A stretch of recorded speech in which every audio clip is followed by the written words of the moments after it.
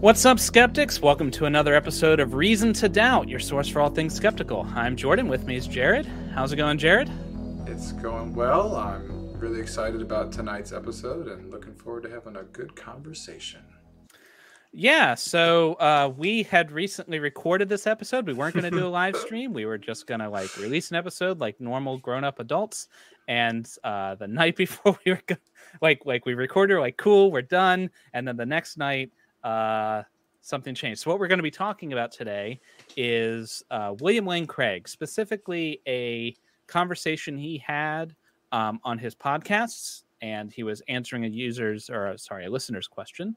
And we thought the question was his answer was kind of ridiculous. It made the rounds around atheist YouTube.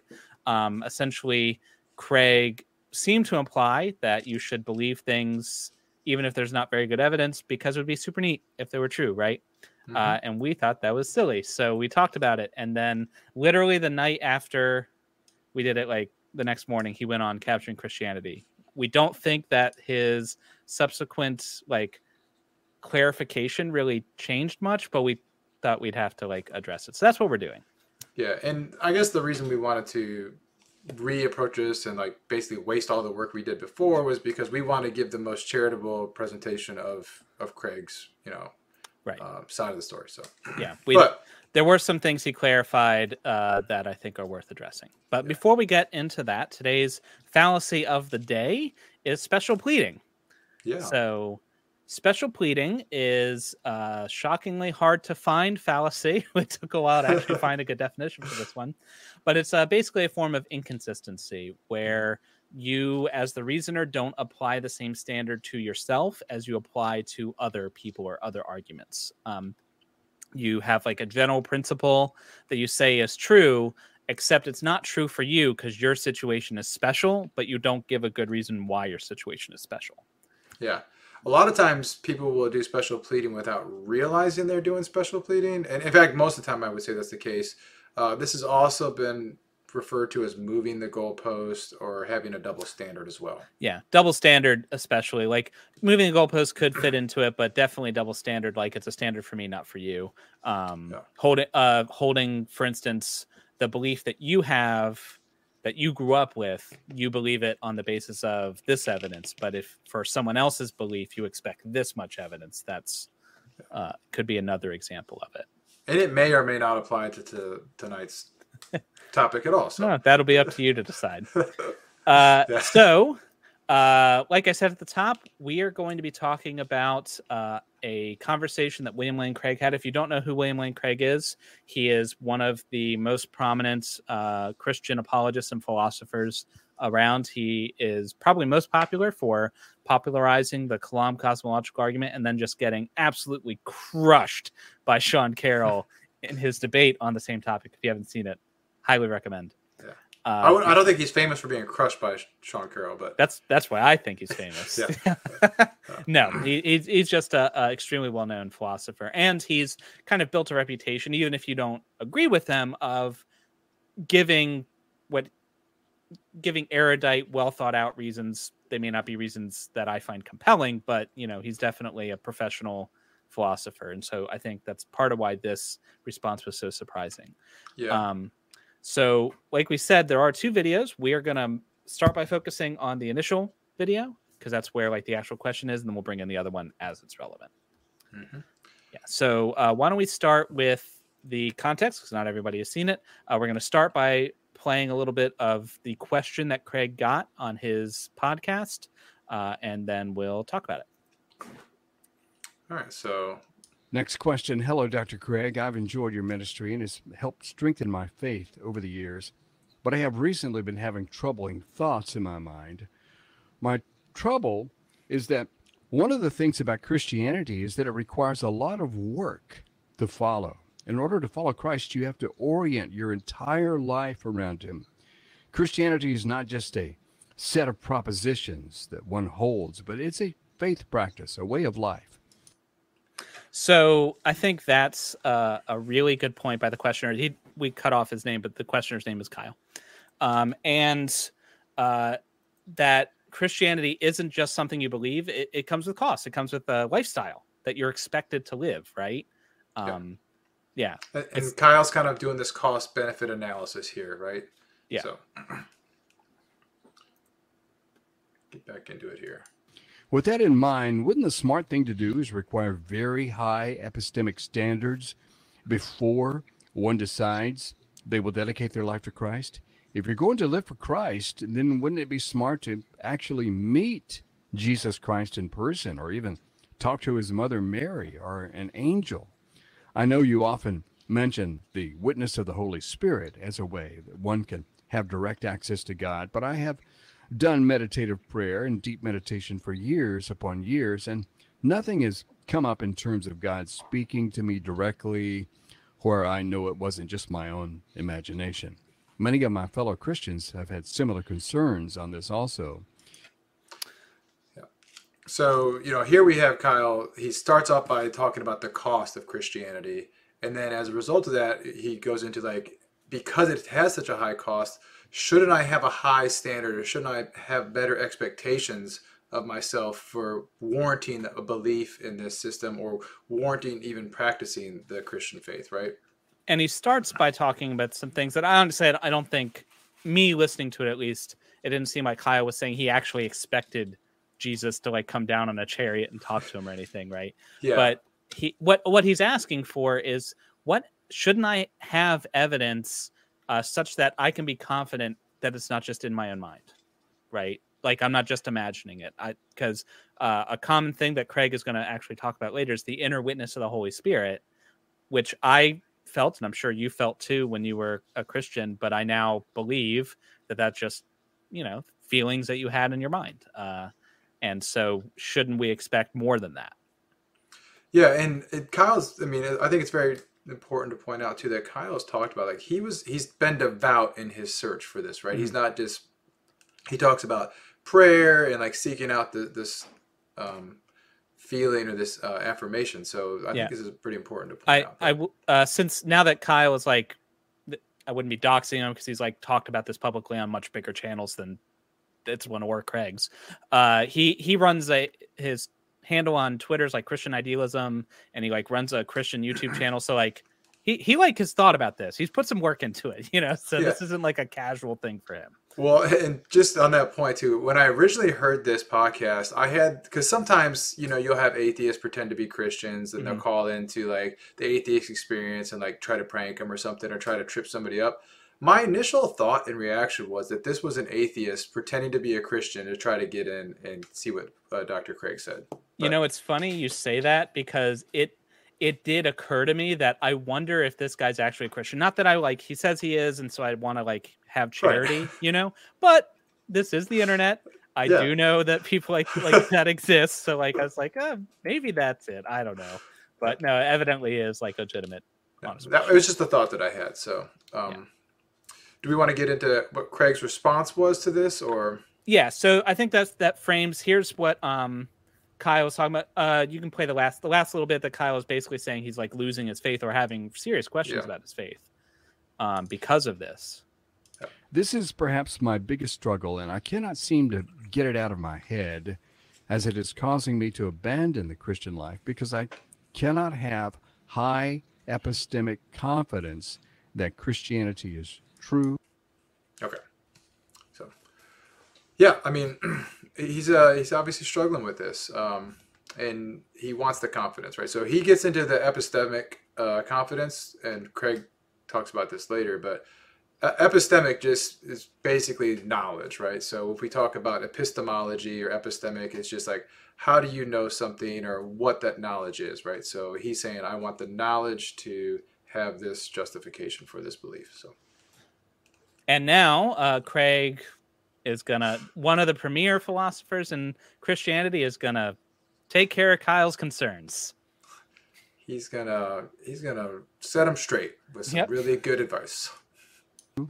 Kyle in the United States. When I first heard the message of the gospel as a non-Christian high school student, that my sins could be forgiven by God, that God loved me, he loved Bill Craig, and that I could come to know him and experience eternal life with God, I thought to myself, and I'm not kidding, I thought, if there is just one chance in a million that this is true, it's worth believing. And so my attitude toward this is just the opposite of Kyle's. Far from raising the bar or the epistemic standard that Christianity must meet to be believed, I lower it. I think that this is a message which is so wonderful, so fantastic, that if there's any evidence that it's true, then it's worth believing in. Whoa. Yeah.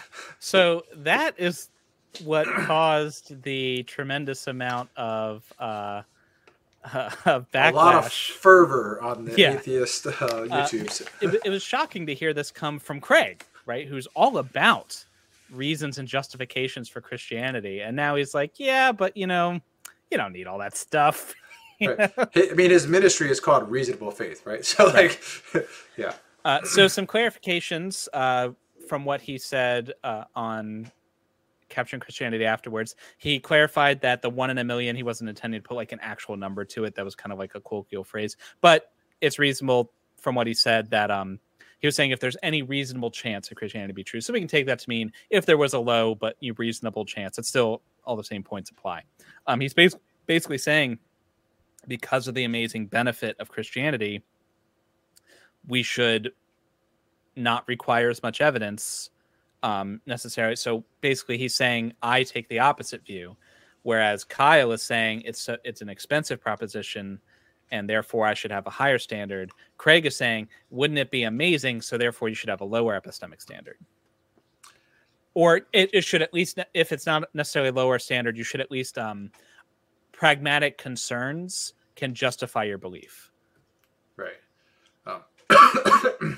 And the pragmatic portion there is basically saying like a way of weighing the cost and benefits, right? So looking at it from a pragmatic standpoint, saying like, hey, the outcome is so much greater that you can actually just believe it based on that alone. Yeah. So real quick, let's finish out his original thing where he's talking about the inner witness, and then as necessary, we can talk about the other video. So basically you should believe it because it makes sense. It would be beneficial to you if it were true. So you should do it. And then he said that this part of the answer was more shocking to me. The part where he almost chastises Kyle a little bit. There's a wee bit. Yeah. Especially when you compare it to the alternatives like naturalism or atheism like or naturalism, other forms or of life. other things. Other forms If of life. Kyle really knows Like we're what aliens. it's like to experience the love of God and to have this hope in eternal life and forgiveness of sins, then it seems to me that he will gravitate toward that alternative. It will be so attractive, and that it would take really, really decisive disproofs to make him give up his Christian faith and abandon it. Now, when I talk about the witness of the Holy Spirit, I don't mean God speaking to me directly in the way Kyle describes. God doesn't speak to me directly either in that sort of way as an inner voice. Either. But I just mean a kind of fundamental assurance that one's faith is true. People often talk about this as the assurance of salvation, and I think that is the privilege of every born-again Christian. So I hope that Kyle is more than just a nominal Christian, that he's really come to experience the regenerating power of the Holy Spirit, and that he's indwelt and filled with the Holy Spirit. That's the end of his response. And honestly, when I heard that, I was like, holy cow, what a kick to the teeth for Kyle. Like, right. Basically his response is get good, scrub. Like, he's like, well, if you were a real Christian, you would know, right? Right. But this part really shook me too, because there's a couple of things going on here that kind of bother me about this. One, many Christians feel like the Holy Spirit is something more than just an assurance, right?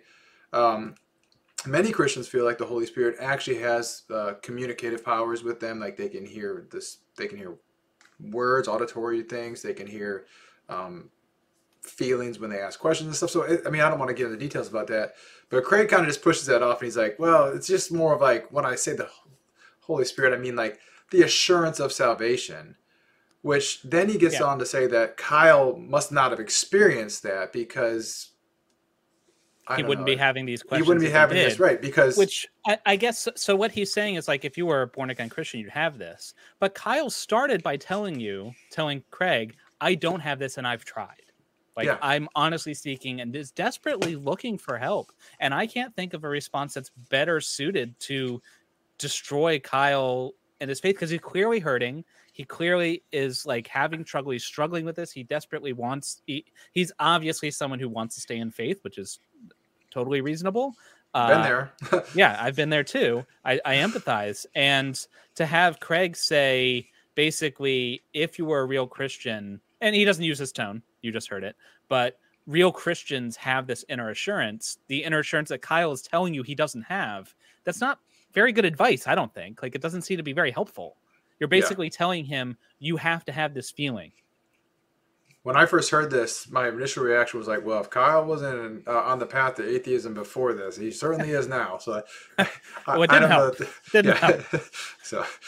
So in the other one, we can flip to the other video now for as we need it.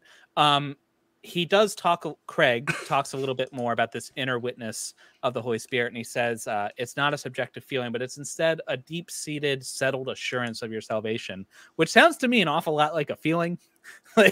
Like what is assurance of your salvation if it's not a feeling? Is it like confidence? Like, I don't get it. What is it exactly that Craig is expecting, and what does he say to people like Kyle who don't have it? Even those who want it. Even after his response, we have no answer for that. Okay. But I think so. That's the original thing. I think it's useful though to talk. He does expound a little bit more on this topic of epistemic justification versus pragmatic justification, which kind of plays into Pascal's wager. So we've done an episode on Pascal's wager, and had we been doing the original recorded video like we had planned before he totally we're gonna have a fancy link in it. You're gonna have like a thing and it was gonna be awesome, but now you'll just have to go find it. Anyways, it's kind of a Pascal's wager sort of thing, where the benefits, you basically do a cost benefit analysis. So he talks about this at 8:30 in the let me add that to the stream. There we go. We're experts. So at 8:30, he's talking about this difference between pragmatic justification and epistemic justification. Epistemologists distinguish between pragmatic justification and epistemic justification. Epistemic justification seeks for truth-directed reasons for holding some belief. That is to say, it seeks to provide reasons to think that the belief is true. Pragmatic justification seeks for non-truth-directed reasons for believing something to be true. And in doing pragmatic justification, what one basically does is a kind of cost-benefit analysis. One assesses the costs associated with having this belief with the benefits associated with having this belief. And if the benefits significantly outweigh the costs, then you can be pragmatically justified in holding that belief. So yeah, that's actually a pretty decent a breakdown of the difference between pragmatic and epistemic justification. Craig does a pretty good job there. So yeah, I agree in part. So like the cost of a proposition does play into it, because like mostly it's kind of like a practical consideration. We don't have the time and energy to exhaustively research every single thing, right? Mm-hmm. And so if you make a claim that's, I don't know, you had breakfast or you went to the store or something, like I believe you just on the virtue of not only its prior probability, but the fact that it costs, there's like literally no cost to me believing it. So it just like that pragmatic concern. It's like, okay, whatever. Versus if it's like something where you need to believe it or you're going to die, like life and death is weighing on it. Now there's a lot of pragmatic cost, you know? Yeah. So I agree with it to that extent. And I also agree that sometimes it can make sense to do things or act on things from a pragmatic point of view. Later at 1505, he gives one example of what he means by this pragmatic justification. So we could imagine another situation where, say, you're dying of some dreaded disease that there's no known cure, and an experimental drug is offered to you that has, say, a 1 in a million chance of your getting better. Wouldn't you take the drug? Yeah, I would. Totally. That's not what Kyle's talking about. That's not at all. Yeah. Not at all. Like, and I don't even think that's what Pascal is talking about either. So like in this drug scenario, I'd take the drug. That doesn't mean I believe it's going to work. Right? Like I still, if it honestly is a 1 in a million chance, then I do not believe it's going to work. But what does it hurt? Right? That's the point. Like my alternative, pragmatically, the most rational choice for me to make is to take it because there is a chance. I believe that what I do believe is that I have a 1 in a million chance of it working. And that 1 in a million chance is much higher than my alternative chance of presumably 0. Right. So you're saying there's a chance. Right. Exactly. So I am convinced, I believe the proposition that I have a greater chance if I do X than if I don't do X. And therefore I'm going to do X. That doesn't mean I have been persuaded that the medicine's going to work.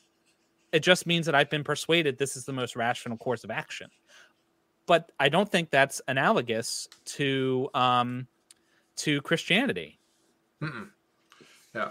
And I think I don't know if we mentioned this yet or not, but the reason he's talking about pragmatic versus epistemic justification is Craig was accused of basically giving Kyle a Pascal's wager. Like you should just believe because it's going to be because it's beneficial. It's beneficial, right? So with Pascal's wager, though, I mean, at first I thought that he wasn't giving him a Pascalian wager, and it was more of this, the shirts thing. But Craig came out and said he basically was. It is kind of like a Pascal's wager, but with Pascal's wager too, like eternity outweighs anything that's finite here on this earth, right? So like when you start to do that cost benefit analysis, it's infinity is going to outweigh like your life here on there. So I mean, your justification is, Yeah, but I think that leads to a lot of problems. First of all, there's the issue that it isn't a costless choice. Correct. So Craig, right after this, when he's talking about this experimental drug, he's saying, well, what if there was no side effects and it also made your life so much better and so much more fulfilled and blah, blah, blah, blah, blah. And it's clear, like, Craig feels very fulfilled in his faith, and I'm happy for him. I'm glad he's satisfied in his faith. It's great. Awesome. But he seems to be implying that, like, the alternative is not that way. And I don't know if he like thinks us atheists are all like miserable, dried up husks of, I don't know. Right. Well, I think he's also bringing some of his own bias into this conversation too, because for Craig, there may not be a cause for Christianity. Like he's been a Christian almost his whole life, right? So for him, it just seems normal to go about through the day-to-day thing. And his profession is an apologist, so he's in it every day. Right. To where somebody who's not doing that as a profession, there is a cost to that, right? So you actually have the cost of familial pressures and all kinds of stuff. It costs time and energy to, like, if you're going to live this faith, right? It requires commitments that you need to keep up. Well, if you're a true Christian. Right, obviously. It can also require you to hold positions that you may not actually agree with. Like when I was a Christian, I was convinced that the Bible did not endorse homosexuality. I thought that the Bible said homosexuality was wrong. I, however, didn't see any problem whatsoever with homosexuality. I didn't see what the big deal was. But I had to believe, or I had to like act as if I believed that homosexuality was wrong because the Bible said so. Right. That's a cost. Yeah, it was a cost to me anyway. Cool. There's also, since this is kind of getting into Pascal's wager, and we've talked about this before, but there's more to it than just the cost benefit there, because you've got other religions, which, to be fair, they do talk about in the stream a little bit. At 2207, I guess we can, because he does address the other religions' objection. Case, the belief turns out to be false.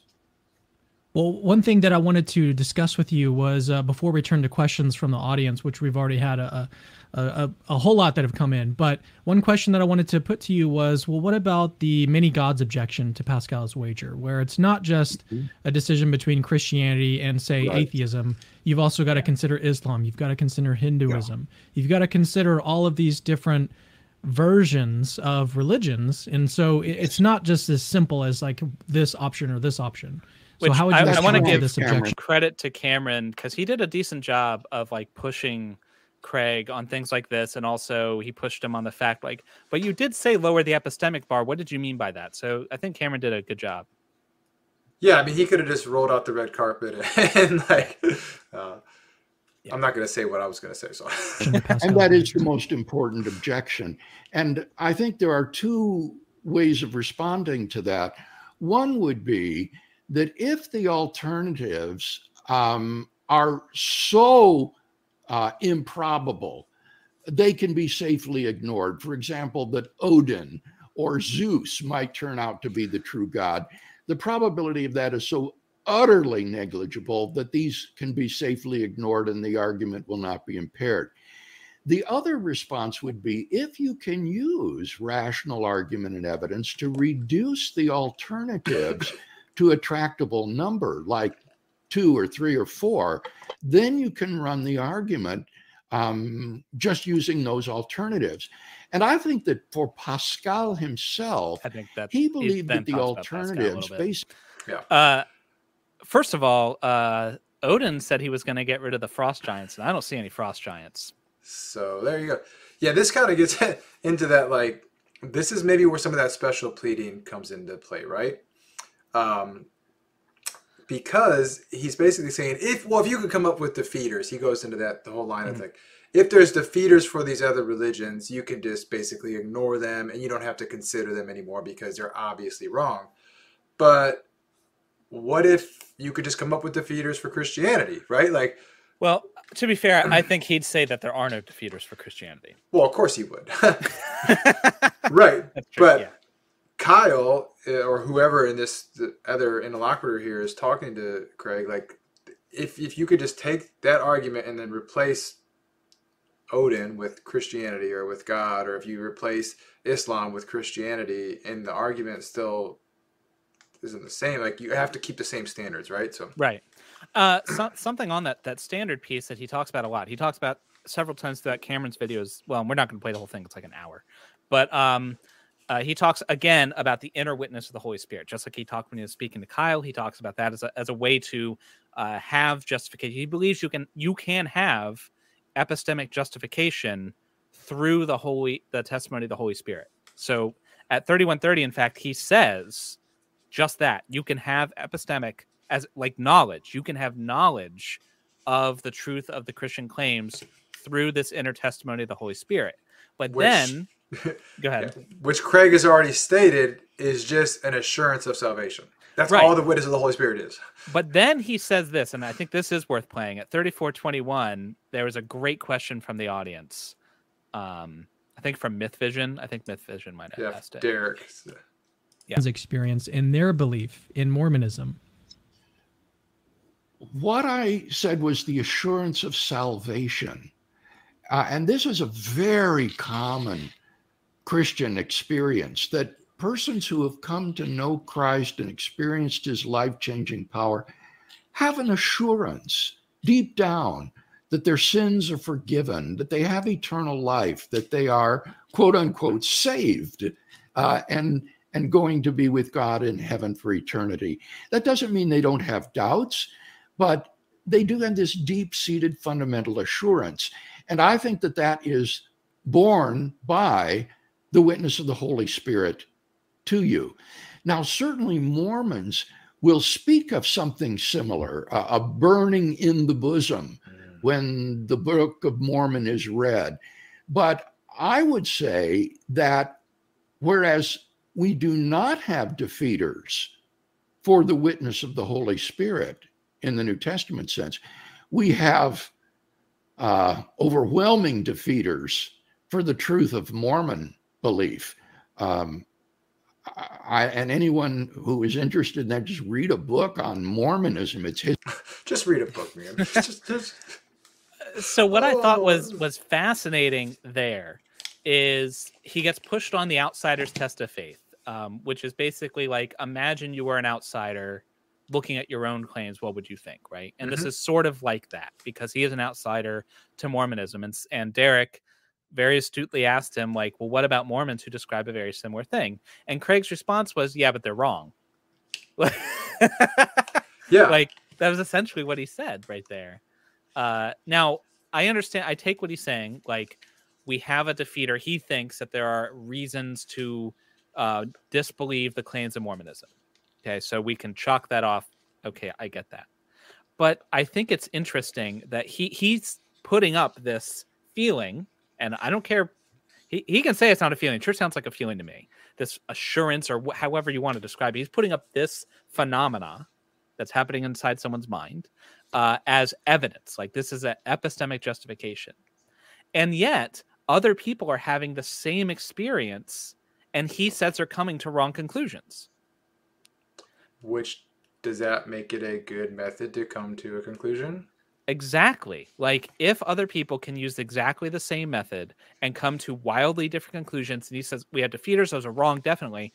Well, that should, I would think, undermine Craig's confidence in his method. Mm-hmm. If other people are using the same method and coming to the wrong results, maybe there's a problem with the method. You know?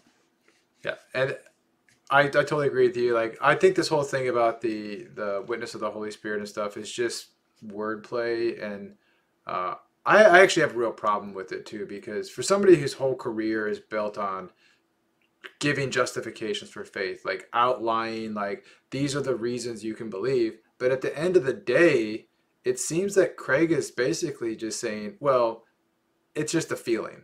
Like, that's your reason that you can have for your faith, which, I don't know, it just bothers me a little bit. But yeah, it seems like a way to just kind of dress up your personal convictions. Like, you feel like it's true, you have some kind of personal experience that it's true, and it seems like a way to just kind of pass that off as if it were something other than what it is. If you just want to say, I believe it's true because I feel it, I have a feeling, I mean, I may not be convinced by it, but at least that seems to me to be the more honest way. I'm not saying honest, I'm not saying Craig's lying. I'm sure he believes everything he's saying.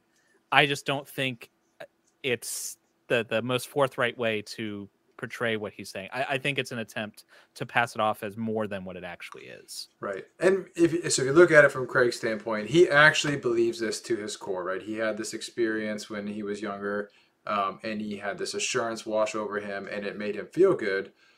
And so, like, I'm sure he does believe it. And so for him, it is a viable method to believe it.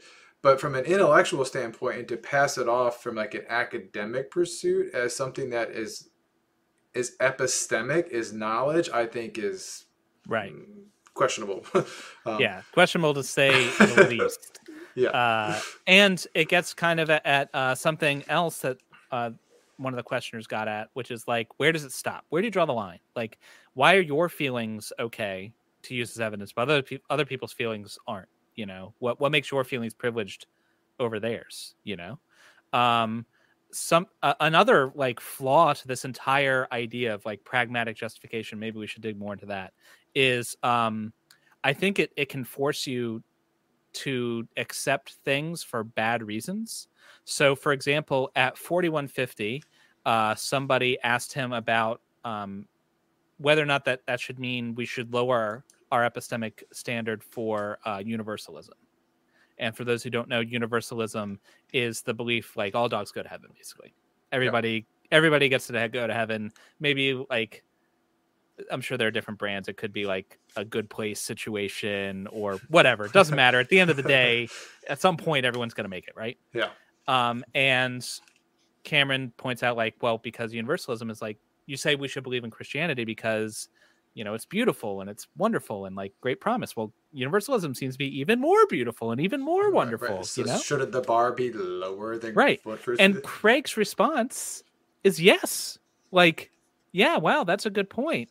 I'll have to look into the cost. And it's like, it seems like he's being driven to the point where it's like, you have to believe whatever is nicest, like whatever would be the nicest thing to exist. You know, like, oh, it would be cool if A is true, but B would be way cooler. So let's go with B. You know, like, and so next week when somebody comes along with C, which is cooler than B, is like, right.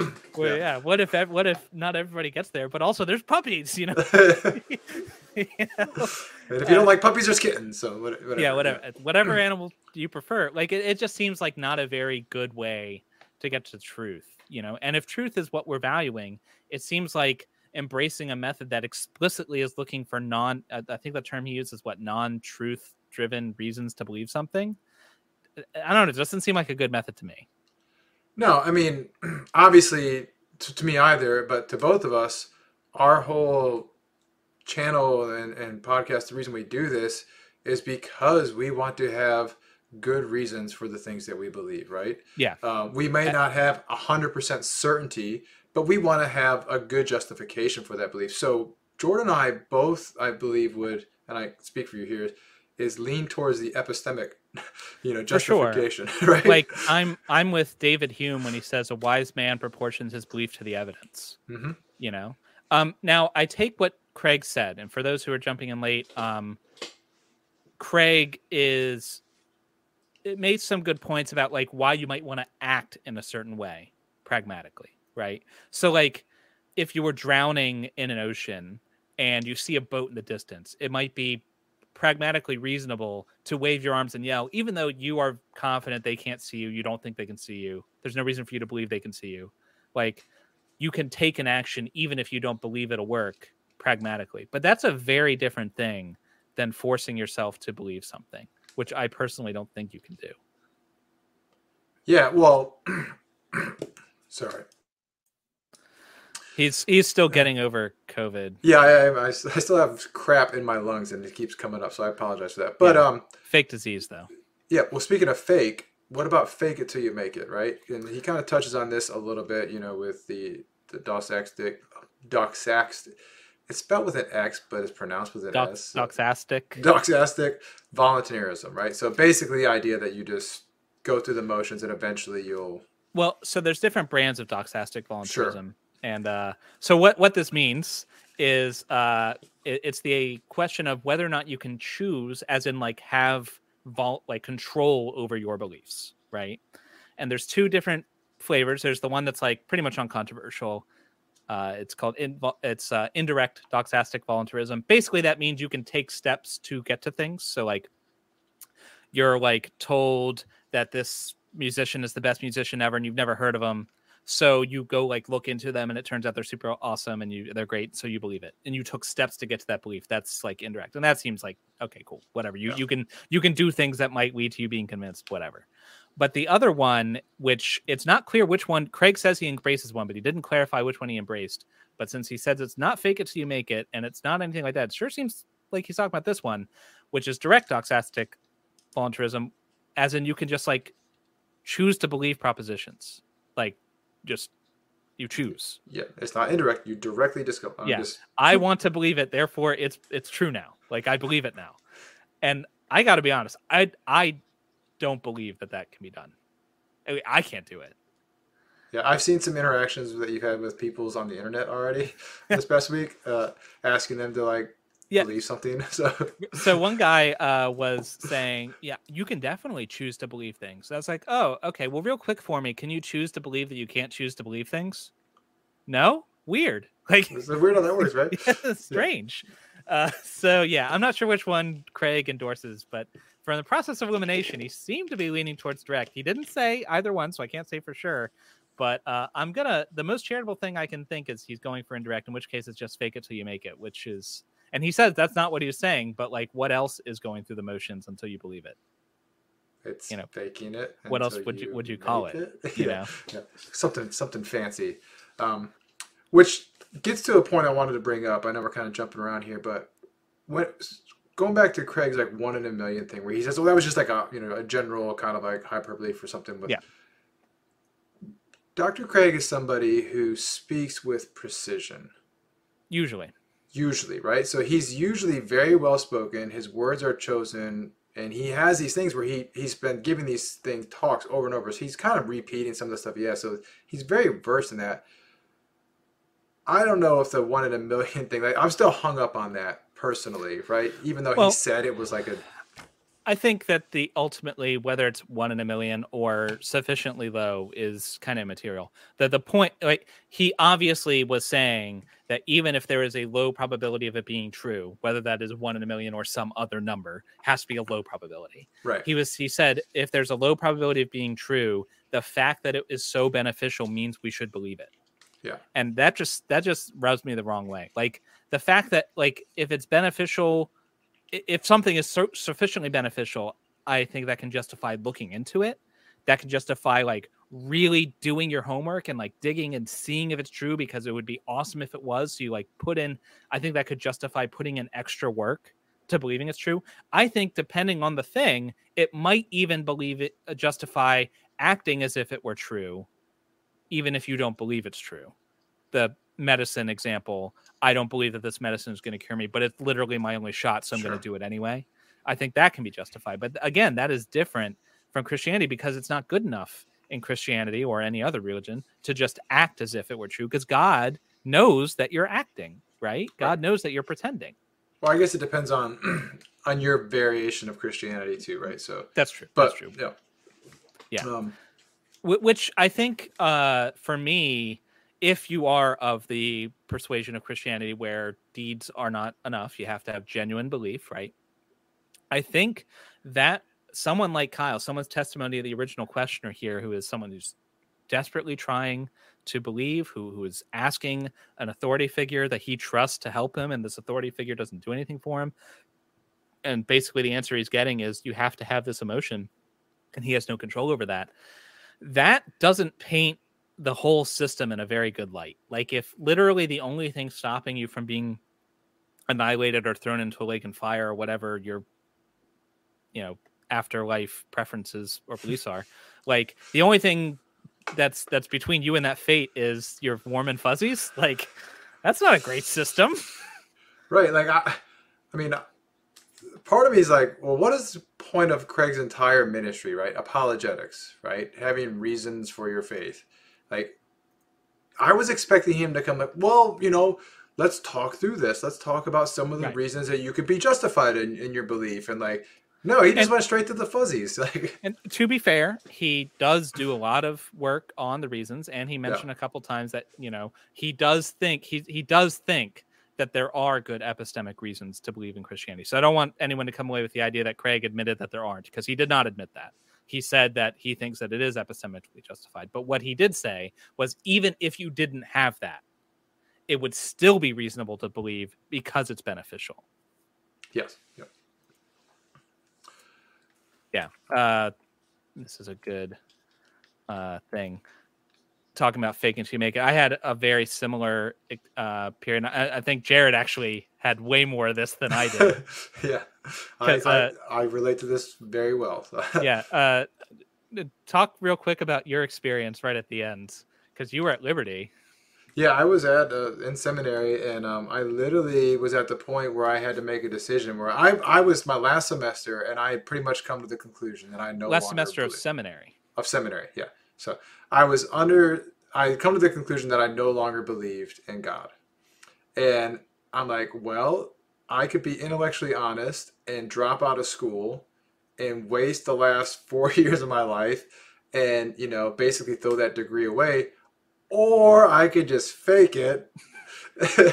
Literally pretending to be pretend to be a Christian and like get through this last semester. And, but I still, even then, like I was still struggling with this idea of like, well, maybe if I just keep going through the motions, like maybe it'll come back. Right. So like, I wasn't like being completely, but I actually had that conversation with myself about that. And I remember being in church and sitting there listening to the sermons, and I was going through the motions of singing hymns and worship music and stuff, and it just wasn't doing anything for me anymore. So I missed this when she put it up there, but this is also a great point from Jenna.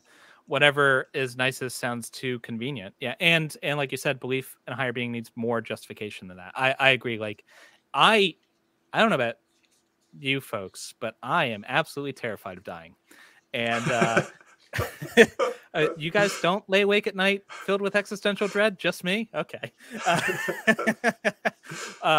But so it would be super neat if the afterlife was real. Like, I don't know that I'd worship the Christian God, because like I have issues with genocide and slavery and little stuff like that. Tiny little problems. But man, oh man, would it be cool if I got to live forever, right? But like, yeah, it'd be cool. And Craig is saying that means that I'm justified. Well, there you go. He reiterated not just the original thing, but he doubled down on this. He said that the benefits of Christianity, afterlife being one of them, is enough to justify belief. I'm sorry, I don't think it is. I don't know. You should just reconvert right now. I mean, like, I don't know. That also, well, we've already talked about how it would like lead you to like whatever shiny thing is happening at the moment. I don't want to repeat myself. Sure. I think, we've kind of talked about this quite a bit. We should probably start wrapping it up, but I think it's interesting that the backlash from the atheist community online was harsh and fast. Like, because I think it gets to that point, like, we expected more from Dr. Craig, right? Based on his career. And I'll say though, like, he did issue this, not correction per se, but clarification. It was more of a double down, actually. Yeah, I don't know that actually, like, it did clarify some things, but it didn't actually change his answer all that much. And I got to be honest, I still don't think he understands Kyle's objection, because he said several times, and he said both in his original answer and he said it afterwards, that Kyle is asking for this crazy level of evidence. Like, he wants Jesus to come down and like directly. And first of all, I don't think that's a crazy thing to ask of an almighty, all-knowing deity to just like pop over for a second. Like, is he too busy? Like, what's he doing? But aside from that, that's not what Kyle said. And I don't want to speak for Kyle. Maybe that's what he meant. I don't know. I'm not Kyle, but it seemed to me what he was saying was, it would be nice to have this, but I understand that's not going to happen. So what I'm asking for is this inner witness you keep talking about. Can you tell me how to get it? And Craig was like, no. Craig was like, if you were a true Christian, you'd already have it. Right. Get good or get wrecked, Kyle. Yeah. Yeah. Well, Kyle, we'd love to have you in our community. And we're all about having good reasons to believe in things. So come on over. And if somehow Kyle stumbles in this video, we think it's awesome that you're doubting. I don't care if you ever deconvert or stay, if you find your faith again and become a Christian, whatever fulfills you in your life. I just want you to be happy. But it is super exciting to me that you're experiencing doubts, because doubts are how we grow, right? Mm-hmm.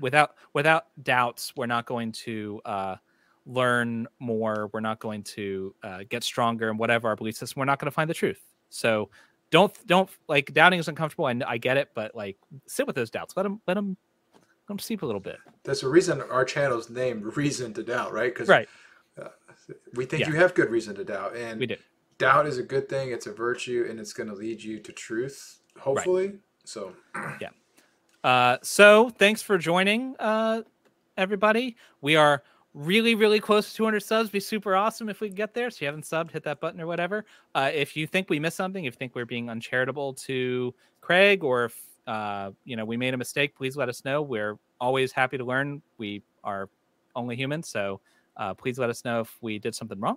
And if there's someone else you think we should tackle or some other claim, do let us know there. If there's a 1 in a million chance that Islam is true, should he revert to Islam? Well, I think so. What he'd say is he has a defeater for Islam. Yeah. He didn't say what the defeater is, but he says he has a defeater. So if you have warm and fuzzies plus no defeater, then you're good. Yeah. Yeah. Yeah. I don't know. Maybe I'm just wired different. I don't know. But anyway, guys, thanks for joining. Really appreciate it. And until next time, remember, you've always got reason to doubt. Peace out.